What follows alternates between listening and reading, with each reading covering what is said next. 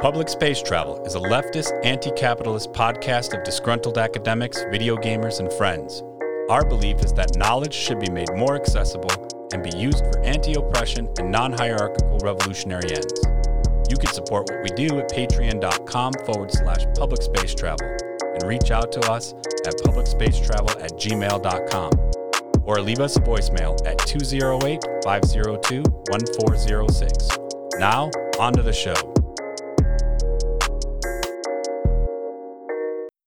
Welcome, everybody. This is Public Space Travel. I am Lucy, joined here today with Hunty. Hey. And we also have shadow producer Marks. Hi. Today we're doing something different. We're starting a weekly episode, and we're just going to quickly cover topics that we've found through the internet, things that we feel like are, we could have a little discussion on and just bring it to your attention if you don't know. This is going to be kind of an experiment in a ways. I know usually our format is more long, deep dives on a certain topic, but I felt like with so much news going on that we kind of felt like maybe it was a good idea to cover a little bit more. If there is things that you feel like we missed or could cover or talk about better, we are welcome to all of the ideas that you'll have. And to do that, you can just find us just real quickly at Public Space Pod on Twitter. Reach any of us through there. And yeah, so with that, let's just get on to the news. So today is the 12th of July. And just getting started. The far right, movements have been given voice by a president who is hoping that destabilizing the American people will lead to his re-election. I'm sure most of us are aware of this. He's been promoting tweets by known racists and conspiracy theories that are supported by the darkest corners on the internet. There's an Intercept article that just came out called "The Far Right Revolution Was Waiting for an Opportunity. Now It's Here" by Murtaza Hussain. I'm sure I pronounced that incorrectly, and I'm very sorry. In this article, it does a pretty good job of describing all of the ways that the far right and neo-Nazi, fascist, racist assholes, the way that they have just sort of wormed their way into our country, our lives, everything. Mainstream, really. Like it's not even like they've been here. Like we know that they've been here. Welcome to the Confederacy. But yeah, it's the mainstream far right is here. It's before we go into like this, I just want to quickly say that it's really annoying that so much of the discussion in terms of like, I guess, the culture war and everything is being forced to have like debates almost with people who don't believe in human rights, which is like, I've always kind of been like, it's like, like the idea of like, if two people are arguing in the street, yelling at each other, and one's an idiot and one's a smart person, that the passerby just sees two idiots arguing. And I've always kind of like tried to avoid that. And so it's just sort of annoying that, like you said, it's mainstream now. We have to deal with it. It's been there for a long time, but with just, the intellectual dark web and everything with Jordan Peterson and everything, it's like now we have to talk to people who are fundamentally unhinged in a way that is like they should be put in a special place instead. I don't know if that's too much to say. But no, I understand. I don't know that I need to talk to them, but I know that I need to deal with the fallout of the things that they believe and the ways in which those are very, very, in very real ways shaping public policy in America. And you can see that through Trump, and you can see that through things like terrorist acts that they're, carrying out. And you can see that in the streets when they're, using open carry as a way to, try to silence other voices. There's so many ways that we're seeing it now that I really think it's shaping the ways in which policy is sort of being enacted, especially by Trump. So I don't know that I need to deal with them. I just need to deal with the aftermath of them being here. I'm afraid to have a conversation with people who have those sorts of leanings and tendencies. I think that you're right when you say unstable. And I think that instability comes from fear, like a deep-seated fear of what they think white America should look like. And our fundamental disagreement that America has never been white America. Right. I want to quickly recommend, there's a podcast by Robert Evans called The War on Everyone, which is a terrifying listen, but I think a very insightful listen on the ways that the KKK and the far right people have used the internet to spread their message. Effectively, they had this idea. They were almost like, actually, there's a really interesting part where they talk about how the far right, Nazis and racists, that they one of the early adopters of the internet, specifically because they saw it as a way to spread their message more quickly and more insidiously through, at that time, like the early 80s where things were less monitored. It gets crazy. And I think that's probably like a good listen to go along with this Intercept article. We'll link everything, by the way, in our show notes, in our description. Yeah, it's I don't know what's going to happen from this. This is something that we're going to have to keep dealing with and keeping tabs on. Yeah. And I think that part of the point of the article, too, that Hussein has written has a lot to do with the ways in which historically these sorts of movements rise from the kinds of uncertainty that we're seeing right now in America. I mean, not only a global pandemic, which has not been dealt with well in America, continues to not be dealt with. Hundreds of thousands of people are dying, economic collapse as a large result of this pandemic, then racial tensions and what people are deeming culture wars, like all these sorts of things are sort of coming to a confluence. And he mentions that historically, societies who deal with these sorts of things all at one time don't, like, it's hard. Like, societies collapse around these sorts of things. And so, but that's why there's a doorway for these sorts of people to enter. And I mean, part of Trump being president was that idea that we need something new. I think that part of that was that white nationalism sort of pushed back against our first black president, quote unquote. And so all those things sort of coming into play just makes it really difficult, I think, for society in general to deal with the number of things that are happening, which is why white nationalism has this moment in time where I think that they can feel safer coming out into the public. There are so many things for us to deal with, not just this idea that like racism continues to be rampant, which many of us already knew. So the what you said about it being safer, that is the part that I think terrifies me the most, is that like now, like if you go on Twitter, you see I mean anywhere really, but you'll just see these videos of racist people, these Karens and whatnot, these Karens and these Kens being just overtly racist. Is it Karens and Kens? Are we calling them Kens? Is it Karen and Ken? Kens. I just like to use the K's twice. I need a third one in there to really wrap up their whole shtick. Karens, Kens, and their kids. Oh, there it is. Mm-hmm. But like, they know they're being recorded, and yet somehow they seem more, they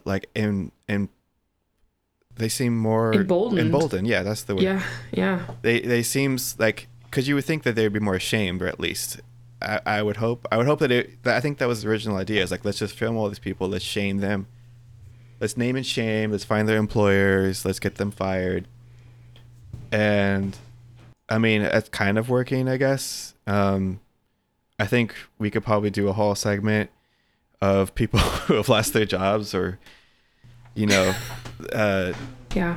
things like that. But this, yeah, like you said, it's getting more mainstream, so we have to contend with it, but also we have to deal with it in our regular everyday lives. I mean, how many stories now have you heard where black people are getting guns pulled on them from just regular white citizens for no other reason that the white person just didn't like what they said or did? Like, it's usually very vague, and it doesn't ever seem like the person who's being harassed by the gun owner is really threatening that other person's life in any way.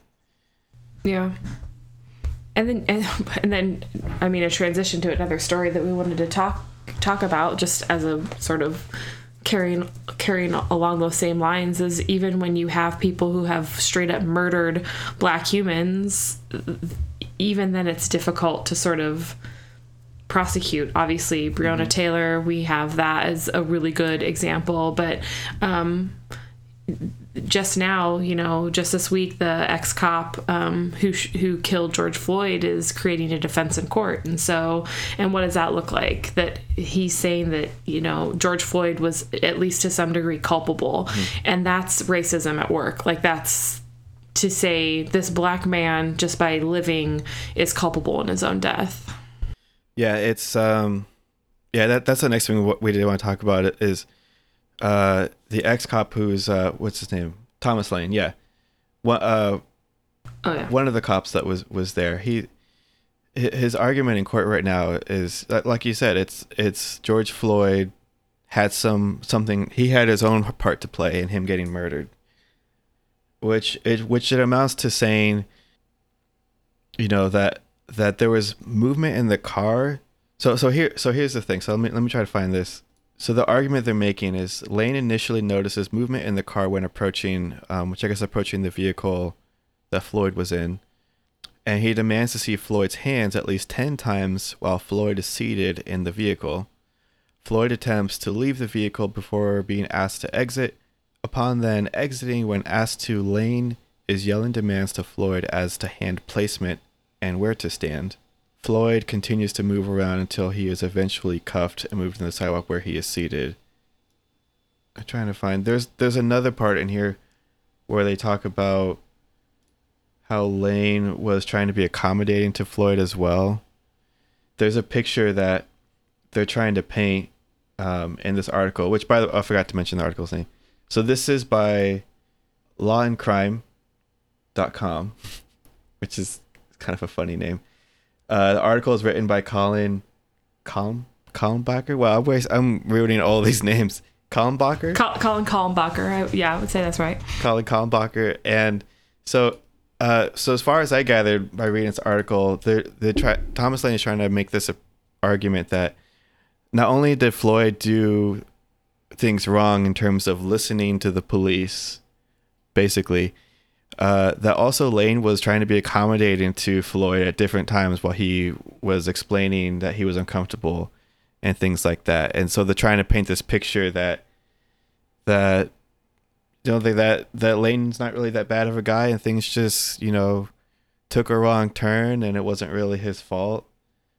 That's what it seems like to me. There's a lot more in here. There's like the full-on legal document in here. Showing the defense's argument. I mean, this is like why, like when the George Floyd first started, everyone said, "Okay, it's great that everyone's out on the streets and we're doing all this stuff, but it's not gonna be easy. You can't just watch people paint street signs or change street names and paint bright letters that say Black Lives Matter and be done with it, because that's what they always do." I mean, this kind of goes into a different topic altogether, like performative change. But there's always this like, oh, we hear you, we will do the right thing, and what they're just trying to do is they're just trying to tell you to calm down while they figure out how to not do the right thing. Well, I mean, when you watch the video, if you've watched the video of George Floyd's death, it's, first of all, it's tremendously difficult. It's like a tremendously difficult thing to watch. But there are so many questions about why these 3 police officers who were subsequently charged, right? 3 of them. Like, at what point did they feel it necessary to exacerbate the situation to the point that it, like, what, like, why? Because a black man was in a car? Like, I mean, it makes no sense whatsoever. And for him to say, oh, we were accommodating, no, people are scared of you. Like, you have guns, and people of color are killed on a daily basis by police officers. So no, that's not accommodating. You being there and just asking him to see his hands 10 times, I'm terrified at that point, and I am a white lady. I could be a Karen. I could be a successful Karen. I'm not. I would like to say that. But I'm just saying, like, I would be terrified at that point. And so for this dude to be like, oh, I was being accommodating, I was trying to make this work. No, you weren't. And for cops to have no idea that that's what it's like for a regular human person, exacerbated a million times by people of color, is ridiculous. And it's irritating and upsetting to me. That's what the defense looks like. It feels very gaslighty. It feels very like if someone was to hit you, if people have been in abusive relationships, they already know. Like, if someone was to, like, hit you, and then you're like, oh, I don't like that you hit me, and then I go, well, the issue was that you were standing in the wrong spot, and so that's why it happened. And, you know, I tried to tell you before I hit you. But so that's what happened. So really, it's just all very reasonable. That's a good analogy. Yeah. But I hope so. Even though we have these sorts of, you know, like, movements, these far right movements, I feel like the general consensus among good thinking humans is that this is not okay. Like, we're done with seeing this happen to our fellow humans. I hope that momentum continues, but like you were talking about, some of that is performative, I think, to some degree, right? I mean, you have these white folks who say that they want to do right by, you know, other community members. And I'll let you, do you want to lead into the next story then about how that goes so far awry? Yeah, I just also wanted to say that, by the way, like, the other thing adding to this movement will probably never end, and it's really important to keep notice of that, is because at this point, 2 officers have been released on bail by money that was donated. And that's, I mean, we're talking about, like, the whole mainstream far right, like, that's people donated money to release these murderers. So and it's not cheap. So okay, anyway, what's the next thing? So performative justice. This idea that folks want to do right by communities that are not their own, and how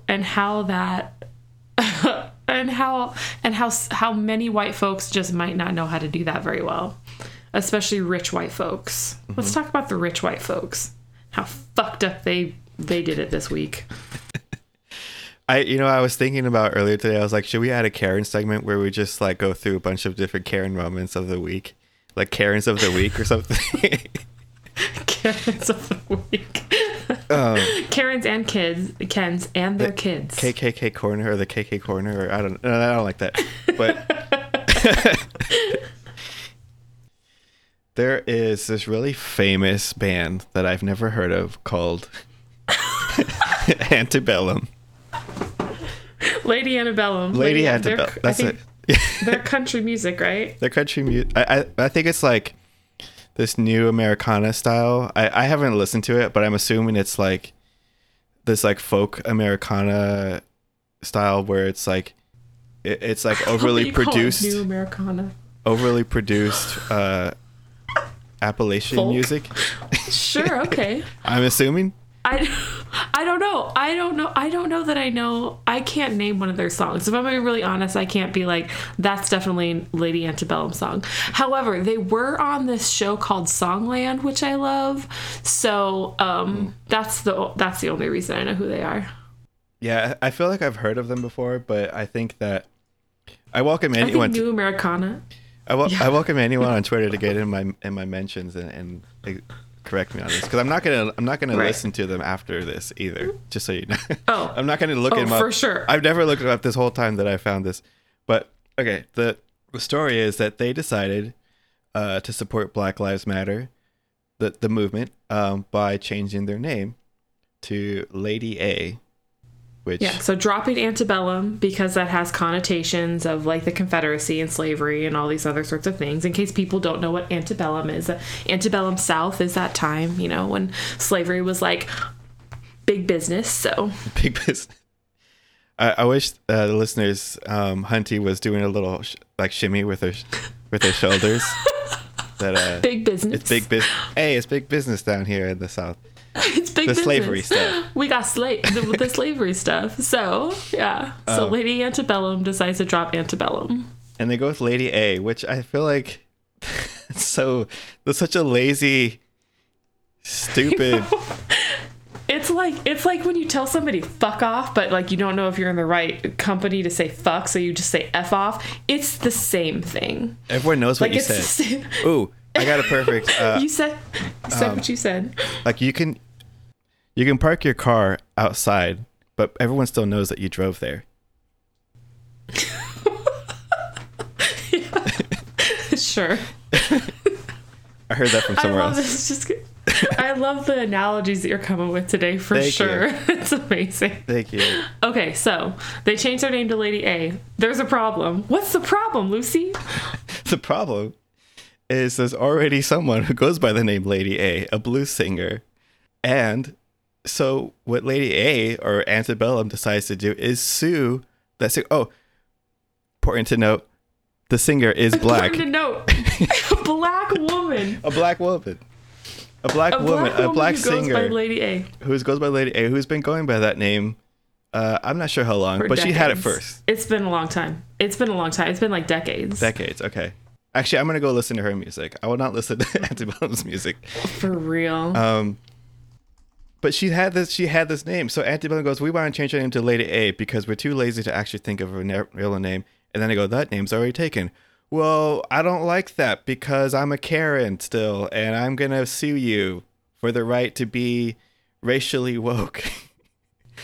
Okay. So Lady A, the singer, said that they contacted her, I guess, and asked about it at first, and they were like trying to be all pleasant and say, you know, like, oh, we'll promote your music and we'll do like some songs together or whatever, but they had no intention of paying her for the use of her name. God. And you know, so like copyright law or whatever, intellectual property, I don't actually know what laws like are related to this particular issue in, you know, like the music world, but regardless, there was like, apparently they had no intention of paying her. And Lady Antebellum and Lady A, sorry, whoever, what are we calling them now then? Lady K? Lady Karen? Lady K, I like that. But if you don't intend to pay somebody for the use of the name that they have because you want to use it and you weren't there first, well, that's not right. Yeah. We can all, I mean, they make money. Mm-hmm. And even if they albums don't, and money. it wasn't your but name. they do. It wasn't Someone your had the name. name. So, I mean, what happens when you want to make a new website and then you find out that someone else already bought the domain? Or you want a username. When you go on Instagram, you make a new profile. have Do to you choose go something sue the else. person who had the username first? Because you're more famous, or like how does it even work? Or because you're- So this is yeah. the performative part. Like they go out of their way to tell everybody they're changing their name to something lazy. We can all agree that just dropping the Ntebellum, it's laziness, lazy. They go out of their way to tell everybody they're changing their name and then sue a black woman. Yep. That is called cognitive dissonance. That's this idea that you're gonna do one thing and then turn the other cheek and do something exactly against the thing that you just said you were doing. Yeah, I want to say the other reason why I'm not going to listen to any of their music is because if them deciding to go from Lady Antebellum to Lady A is any indication to their ability to be creative, then I don't feel like I need to listen to any of their music. That's a really good point. Yeah, that's a really good point. Oh, yeah, that whole thing just... But I feel like we all knew it was coming. I mean, at some point, I mean... There's so much to learn and unlearn about being somebody who can actually walk the walk and talk the talk, like do both things. I mean, people don't know enough about American history. They don't know enough about slavery. They don't know enough about oppression. They don't know enough. I mean, there's just so many things that folks need to learn about. And because you're continually learning about these things, it's like you have to start somewhere, and then people, I'm trying to give them a benefit of the doubt, right? Like that maybe they tried and they failed because they just don't know enough, so they need to know more. But it can be overwhelming to consistently know you have to learn more about being a better human. Yeah. Some people just like to push. They're like, okay, well, I did my 5-minute reading today of how to be anti-racist and peace. Now I'm done. I read a paragraph of I can't even think. There's so many books. I'm like trying to think of one title. I feel like maybe they just read 2 tweets. Like today we read a tweet by Michelle Alexander and a tweet by Noam Chomsky. I don't know. Just Noam Chomsky isn't tweeting. But, I mean, like, choose any 2 insert here. Oh, I'm woke for today. I've done my woke duties. I've done my woke chores.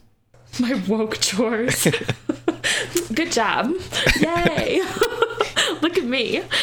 Oof. I want my snack now. And that's just giving them like the benefit of the doubt. That's just saying, that they're not just racist.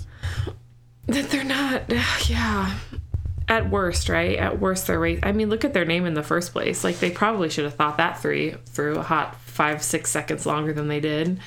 Yeah, I'm pretty sure that they are, if not overtly racist, just casually racist. I'm gonna slander them. I'll slander their names. I don't care. They can come sue me too. Good.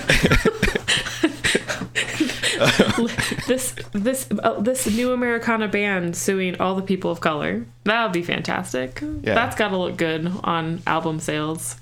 I think the thing is they're an easy... Oh, wait, no, go ahead, Mark. I was just going to say they're from Nashville. Yeah. So, I mean... so I have been in the South, and I have been in that part of the South. So like Georgia, Tennessee, Oklahoma, Texas, like these places. Again, trying to give folks the benefit of the doubt. I understand that the training you have in those places, if you are a white human, is not about social justice, is not about racial justice, is not about equity. I mean, you really are in the places where you're learning that white is right. And so... Mm-hmm. You're also learning how to properly wear a wide-brimmed hat. That is true. Or a bow in your hair. Dang, talk about Karen and Ken's kids. Those folks got some bows in. I don't know how they hold up their little noggins. I just don't know how they do it. That's some weight on their shoulders. It's almost impressive. It's almost impressive. And honestly, like, this sort of whole idea of performative justice stems from this idea that you think you know what's right for other people, or you think you know what to do that's right by other people. And that's something that Americans have felt that they have known for certain groups for a long time, right? I mean, so you have these white folks who make decisions and say, no, I've done the right thing. We're changing our name. And then they do the wrong thing by saying, this is how we're going to do that. I mean... People of color and women, both groups, I think, have been subject to these sorts of decisions, these like wide-ranging decisions that no one ever really thinks twice about. People just make decisions and they say, oh no, this is the right thing to do, and this is how we're going to move forward with this. And then another thing that just goes horribly awry because nobody asks the people who are actually impacted by these decisions. The Supreme Court. Hey, the Supreme Court. The Supreme Court doing stuff. The Supreme Court they are doing some stuff. I have been roundly surprised. Not by this decision, though. this decision, this one is a bummer. This one, the Supreme Court has decided that they've decided to uphold the Trump administration's regulation of letting employers opt out of birth control coverage. And this specifically, we're bringing this from the New York Times, this article written by Adam Liptak. As far as I understand it, I think what this means is that if an employer says this is against my religion to support birth control under the health care that we provide, they can just decide not to provide that. Yeah, basically. so if they have a moral or religious objection. Oh, it could be moral too. Okay. Yeah, to providing birth control, they can opt out of that part of the Affordable Care Act. Because there's a mandate that says that you have to give women access to birth control. Yeah. How many times have we heard the story about like making decisions about women's bodies? Yeah. Just why? Like this, I don't understand. I don't understand why this is still why it matters. Obviously, there's the religious implication, and we know that there's, along with the far right, the mainstreaming of far rightism, fascism, and religious zealots. They've always tried to have their hands in politics and using their money to influence the way these things turn out. Like Hobby Lobby, for instance. Yeah. This is like another thing where it's like, I wish we had that universal healthcare. So there are issues about women's bodies and us being able to make decisions about our own bodies. But in addition to that, there are like constitutional law issues that they're bringing up. There are issues of Congress not doing the right things that they needed to as they enacted the Affordable Care Act. There are allusions to these sorts of ideas of, First Amendment rights, or that's the constitutional part, are more, you can't go against those sorts of things. I mean, this subject is very much sort of like encapsulated into everything that's wrong with American politics, but also some things that are wrong with American law, because again, we have had so few women and people of color in positions of power to sort of enact policy. And so, it's another, I think, instructive example of why we need greater representation by different people.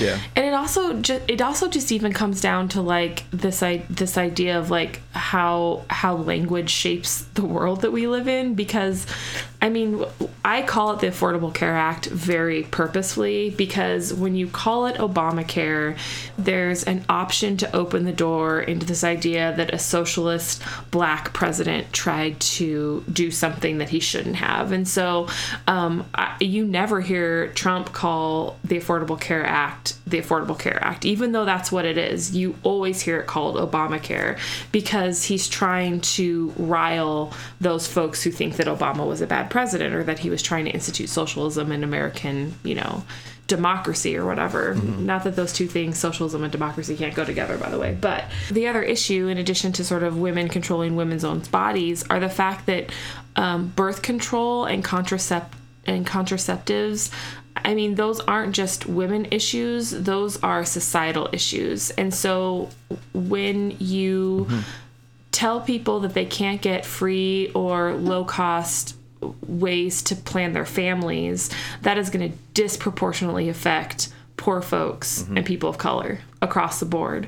And so it's not just a women's issue, it's a society issue, because that is deeply impacting society as a whole. How do you fix that? You'd think it would be easy. I don't understand why it's not. I forgot about the societal impact and affecting poor people and minority groups. I remember reading that before.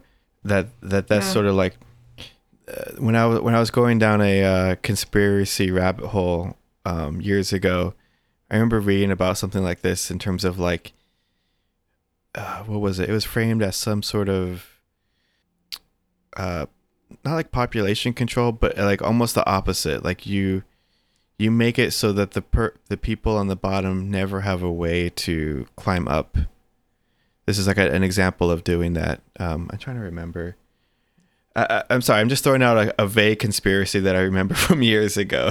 I'm wondering if wonder how much is it like, I know the justices are supposed to be technically unbiased in some way, or, you know, in a sort of theoretical way, I guess. But like, I wonder how much of it is kind of party lines specifically in the birth control case, because it's like that is one of the like Republican tenets is like, you know, pro-life, quote unquote, like anti-abortion, anti-birth control.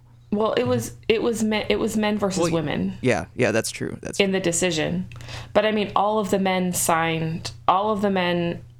said we're going to get rid of this provision, that it's not that they can't enforce, not going to get rid of it. They said that it's not enforceable, so people can opt out. So all the men said, yes, we're going to allow them to opt out of this. Both women said their reasoning for allowing them to opt out was ridiculous, because a lot of it has to do, like I said, that, like, not only is it constitutional, so you have the religious freedom stuff that, you know, justices talk about, and they talk about First Amendment rights specifically as it relates to that. So we have religious freedom in the United States that is almost always related to Christian freedom. Mm-hmm. Let's just go ahead and point that out.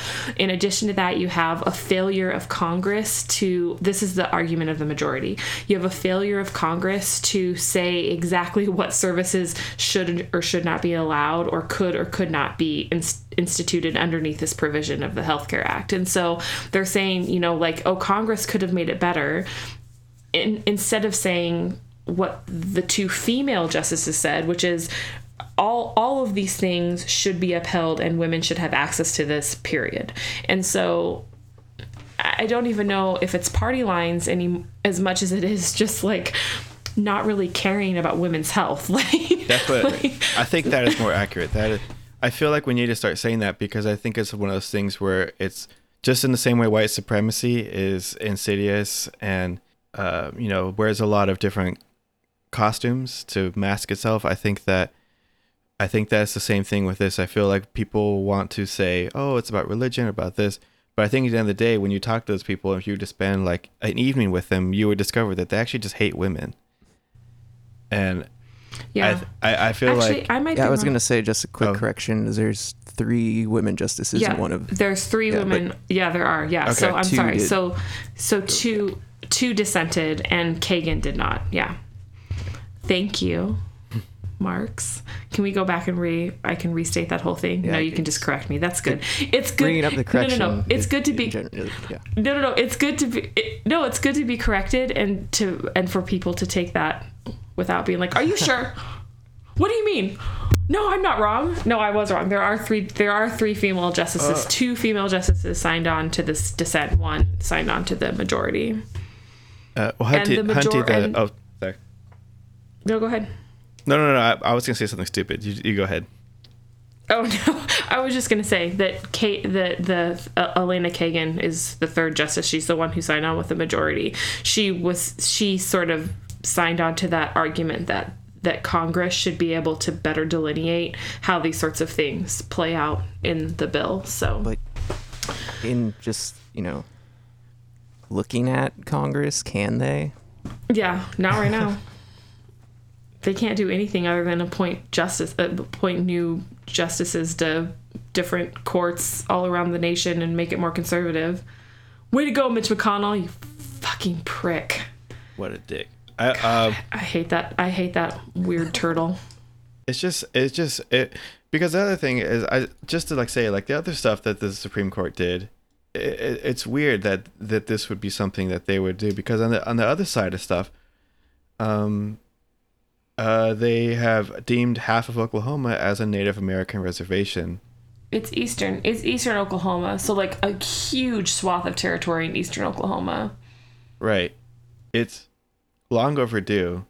I don't know what the negative is on this, but that's the sad part. All the stuff. Whenever something positive happens, there's a negative attached to it. Whenever something negative happens, waiting for the other shoe to drop. Yeah. Whenever something negative happens, it's always like accompanied by something much largely or more negative. Words. Yeah. we had to move on to other news real quickly. Oh, we but did? Are you sure? We Is that do. because we're talking about women's issues and you're not worried about You know what? it? Or? I knew you were gonna say that. Just kidding. I'm just kidding. And I knew I'm that just I was playing. like, I was wrestling with myself, like, should I open myself up for that or should I? No, because we could laugh about it. But real quick, just other things, Supreme Court news, prosecutors. Oh wait, no, never mind. Okay, there was something about they're saying Trump has to release his tax records. But now it's just I'm seeing something that says prosecutors may not get Trump tax records until after the election, which makes it kind of useless. Yeah, a little bit. So I guess that's it for Supreme Court news right now. The next thing that we wanted to talk about is... I mean, it's not like there have been a ton of rulings by the Supreme Court, some of which, like you were talking about, the Oklahoma issue, I think is,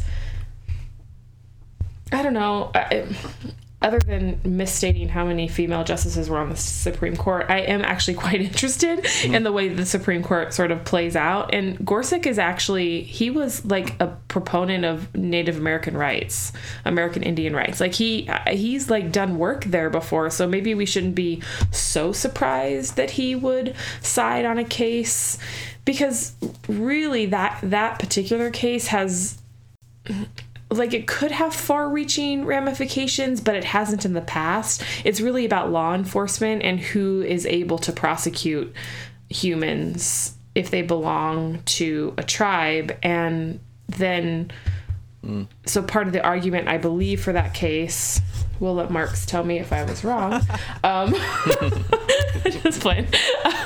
And I hope that he does, is just determining the boundaries of the reservation. And so they're really saying, this is another sort of like Congress fucked up sort of conversation, actually. So we have birth control, Congress fucked up, or contraception or women's health, Congress fucked up. In addition to Congress fucking up was not being better about... about like just taking land from the tribes in Oklahoma through force and then keeping track of that. So I mean, this is like Supreme Court decisions explained badly. It's like a game. That's what this. It's like it can be a game. We'll make it a segment. Like, what did the Supreme? We'll call it. How do Supreme Court do? How do Supreme Court do? As we're getting into this, I'm like, wow, I actually don't know a lot about this, so I'll have to do more research, and I'm gonna get flamed in the comments. Well, it is basically like what are the boundaries of reservations in eastern Oklahoma, and as a result of that, who gets to charge folks with crimes. Mm-hmm. And so the majority decided that for the purposes of this particular case, basically most of eastern Oklahoma is tribal land. What ramifications will that have outside of this sort of like smaller conversation? I feel like Marks wants to say something. Yeah, I was just gonna kind of, I don't know, it's not important, but I was just gonna like, I guess it's not surprising that it's a question of jurisdiction that makes any sort of right Native American justice of any sort. So yeah, that is an excellent point, well stated. For real. Like, well done. Oh good. So white folks are continuing to decide who gets to prosecute folks on tribal land. Okay, you're right. No. In America Continued news, white folks still deciding what colored people can do or not do. That is absolutely right. Excellent point, well stated. Moving on, Trump's niece, Mary, says Trump's re-election would spell the end of American democracy. Joining everyone else in that sentiment. But she's a clinical psych. You know what? I don't. Can we reframe this? I mean, let's keep what you just said, but I would like to push back a little. Okay. Let's say Dr. Mary Trump Okay. PhD clinical psychology, says that Donald Trump is batshit crazy. Because if I were Dr. Mary Trump, I would hate being called Donald Trump's niece in perpetuity. You know what? That's true. This woman has a master's and PhD in clinical psychology, and she is telling you that this person to whom she is related by no fault of her own is legitimately fucking bad for American democracy. And then she lines out why that's true. That, you know what, that actually makes me hate this article. What you pointing that out, because yeah, it's this article. So this is the name of the article, or the headline. Or title. It's Trump's niece, Mary, says re-election would spell the end of American democracy. This is written by Ashley Coleman. And this is on Business Insider. And I hate it because I feel like they could have said that, because I didn't know that when I read it. I didn't know that when I first came across this. And I think that would have added, I think that adds more weight to it. I feel like doing it this way is more like clickbaity. Yeah. Well, not just that, it diminishes it to some sort of like family infighting and drama. Thing. It's basically keeping up with the Kardashians. Yeah. Keeping up with the Trumps, right? Like that's basically what they've sort of, But but that happens to women all the time. You know, you've seen that, right? Like it doesn't really matter if women are like the smartest people in the room. They're always, like in relation to some dude who's also in the room. So it doesn't matter how much education I have. I'm usually Mrs. That's sad.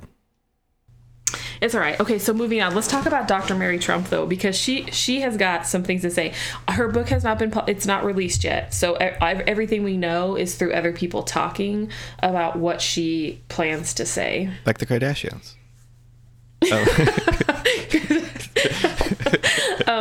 I think it's fascinating because it's like somebody with a degree in psychology saying he has narcissistic personality disorder. You were talking about gaslighting earlier. Mm-hmm. That is a key attribute of folks who are narcissists. Yeah. Is gaslighting. Like, you have to say things that are untrue and then get people to believe those things. This is also pretty amazing, because I remember when Trump first got elected and when that whole 2016 election cycle was going on, and there was a lot of people doing like sideline psychology on Trump, and then there was like other people kind of pushing back and saying, we can all kind of make our own assessments, but without us being in the room and actually, treating the patient, we aren't really qualified to make a comment on this or that. But this, I think, is different. This is. I hope so. I think it's different. I mean, if people start talking about her qualifications instead of just saying that she's his niece, I mean, yeah, the qualifications and that she's a niece, like both of those things make it like, hey, you should listen to this. This is, this is worth paying attention to. For a number of reasons, but. I mean, I think all of us have felt like this is worth paying attention to. I think that most people who see Donald Trump and the way that he functions would be able to tell there are some deep psychological issues for this human. Yeah. This man, this strange, orange, disturbed man. There are so many things. She added, just quoting from this article quick, She does say that by the time this book is published, hundreds of thousands of Americans will have been sacrificed on the altar of Donald's hubris and willful ignorance, which is super bleak. And it reminds me of Warhammer 40K, just to throw in some nerd stuff for the fans at home. But but it's true. It's true. That's what's happening. The BBC just this morning, we said we were going to talk a little bit about like breaking news that we saw on our Twitter feeds this morning. This morning, the BBC was saying that Donald Trump, this was international news. This is on the BBC. This is coming from the EU. They're like, Donald Trump wears a mask for the first time. International news. When was this? Today, this morning. Oh, okay. I just got it on my Twitter. Oh my God. And I'm like, yeah. That's the hubris that she's talking about. That's that ignorance. That's the narcissistic personality disorder. That's ignoring anybody who could be smarter than you, but you think you're the smartest human in the room. Like, that's, and it's terrifying because she's right. That's what happens. For an international news agency to pick up that this is the first time you've worn a mask, people are dying. We could talk about like Fauci, trying to tell us the truth, and then him not being able to get screen time because he's trying to tell the truth, and it goes against what Trump thinks is the truth. But I want to move on, and again, because we're coming down on the wire on this, and we're running a new kind of show here, and we're being very professional. How have we been doing on your timer? Lucy has really a timer. Good. He's really working it too, and it's hard. We're verbose. We're doing really good, actually. We're doing pretty good. I think the last thing on our list, which is also sad and depressing, is that we're trapped. Americans are trapped. We're trapped in America because our passports are worthless. No one wants us because we're all disease-ridden and filled with the plague. Damn. Holy hot Hannah. No, this is a good segment. This is Donald Trump's doing. This is why hundreds of thousands of people are dying, and now we are trapped here. We cannot leave. According to this article is called "American Passports Are Worthless Now," which has a map. It's by Indy Samarajiva. Wow, I'm gonna get hated on in this episode. Maybe you could look up how to say it, and then Marks could do a little recreative maybe I could magic. Maybe I could do like better research before I make it do like actual. Maybe I could do homework before we do this.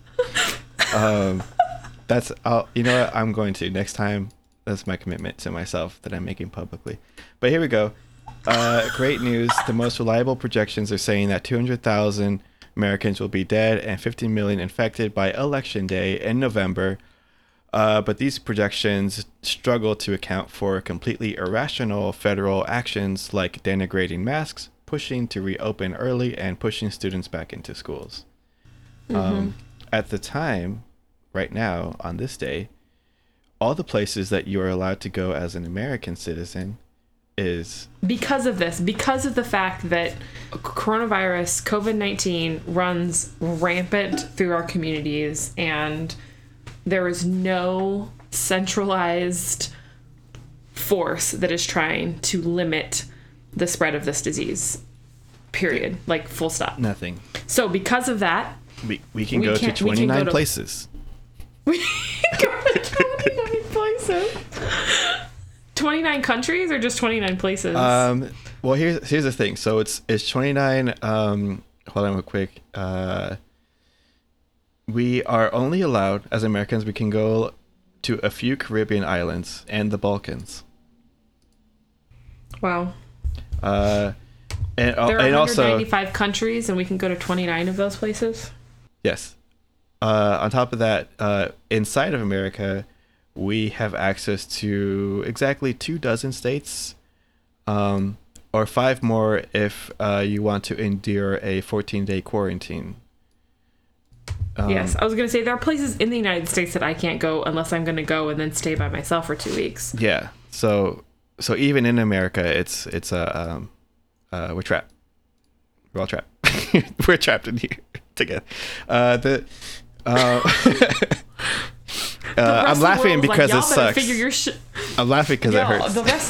The rest of the world is like, y'all better figure out your own shit out. We're gonna set you in the corner. That's what they've done. They put us in the corner. We're on timeout, and they're like, figure your shit out. As soon as you stop throwing an ever-loving fit, then maybe. But that's if airlines exist at that point. We don't know if that's gonna happen. So. Yeah, in this article, I think it's worth reading for anybody, but it's in the end, there's a quote in here that says, so Trump was successful in building a wall around America, and he did make the world pay for it. He just never told Americans that they'd be stuck inside. I I love the poetry of that statement and hate everything it stands for. It's super great and super awesome. Written. We're all doing great. It's well written and so sad. America #1 in all ways that matter.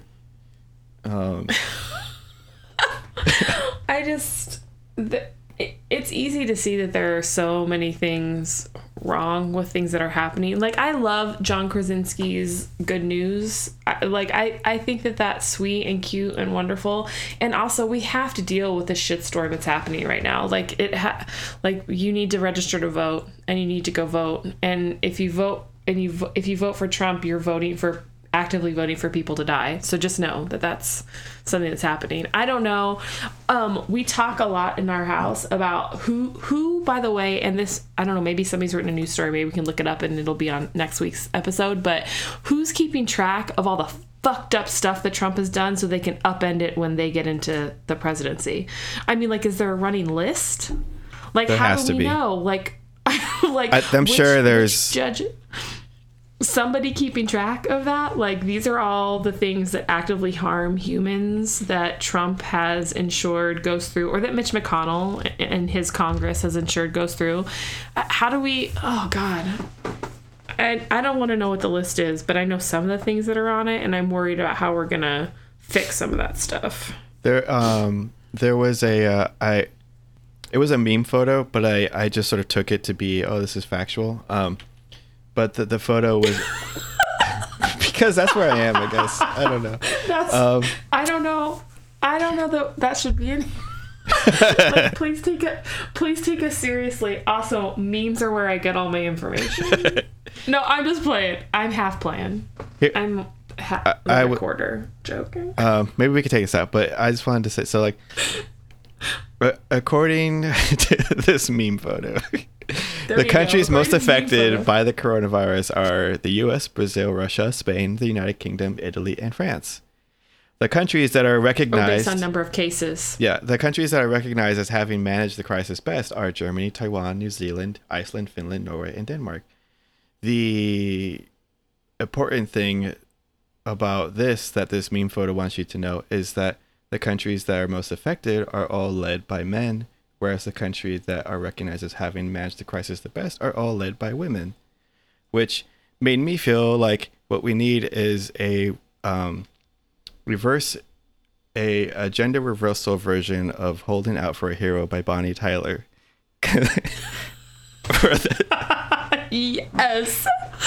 Girl, get it. Can you get on that right away? Oh, man. And that's gonna wrap it up for this weekly show. Just gonna quickly just do some pluggables. Hunty, where can people find you and follow you? I have no idea. I hope they don't. Okay, fair. Just follow Lucy. Just follow Lucy and our amazing leader and shadow producer, Marks. Our shadow producer. I'm not the leader. I'm The best leaders are the ones who refuse to lead. Oh, well, sometimes. Sometimes. I'm going to disagree. In this case, but I'm also I'm willing to agree with the sentiment. Where am I? Oh, at in the shadows, I think it is. And have you not been sued for your name? What? Me? Have you? Yeah, because is what we do in the shadows. That's a pretty popular. Like to. Oh, the show. You haven't been sued for in the shadows. No. Yeah. All right. I don't know. God. I haven't gotten any. I haven't been contacted by anybody. Not. Okay, we haven't hit that level of fame yet. It's what they do. It's not what I do. Sorry, you might. I love. Now it's going to be what I do in the shadows, though. What has been done in the shadows. All of a sudden, that could be a new title for this weekly thing. What I do in the shadows. What? Sorry. That sounds like a deep dive into some crazy perverted stuff. It does. what I do in the shadows. You don't know. Like our news ejection. Like our news ejection. I forgot about that. You can find me on Twitter at PSDLucy, and you can also find us, the whole group, Public Space Pod, on Twitter as well. Like I said at the beginning, we could also be found on our, we have an email address. It's publicspacetravel@gmail.com. And we have a Patreon if you feel like helping support the podcast. It's patreon.com/publicspacetravel. We also have a voicemail that please call us. It's 208-502-1406 or 06 if you are annoyed by people doing 06. Yeah, that's the show. Yay. Space travel and so on and so on. Hi everyone, this is Lazarus Wolf. Just wanted to do a shout out to our patrons. Absolutely a genuine, massive thank you to our supporters who help us continue this podcast. So thank you, David, Noelia, and the Midnight Sloth, for supporting us at the $5 solidarity level. I like you, and if you can't handle it, you can just, fuck off. Please consider donating to your local bail or mutual aid fund or another charity for social justice. If also able, you can also support us at patreon.com/publicspacetravel.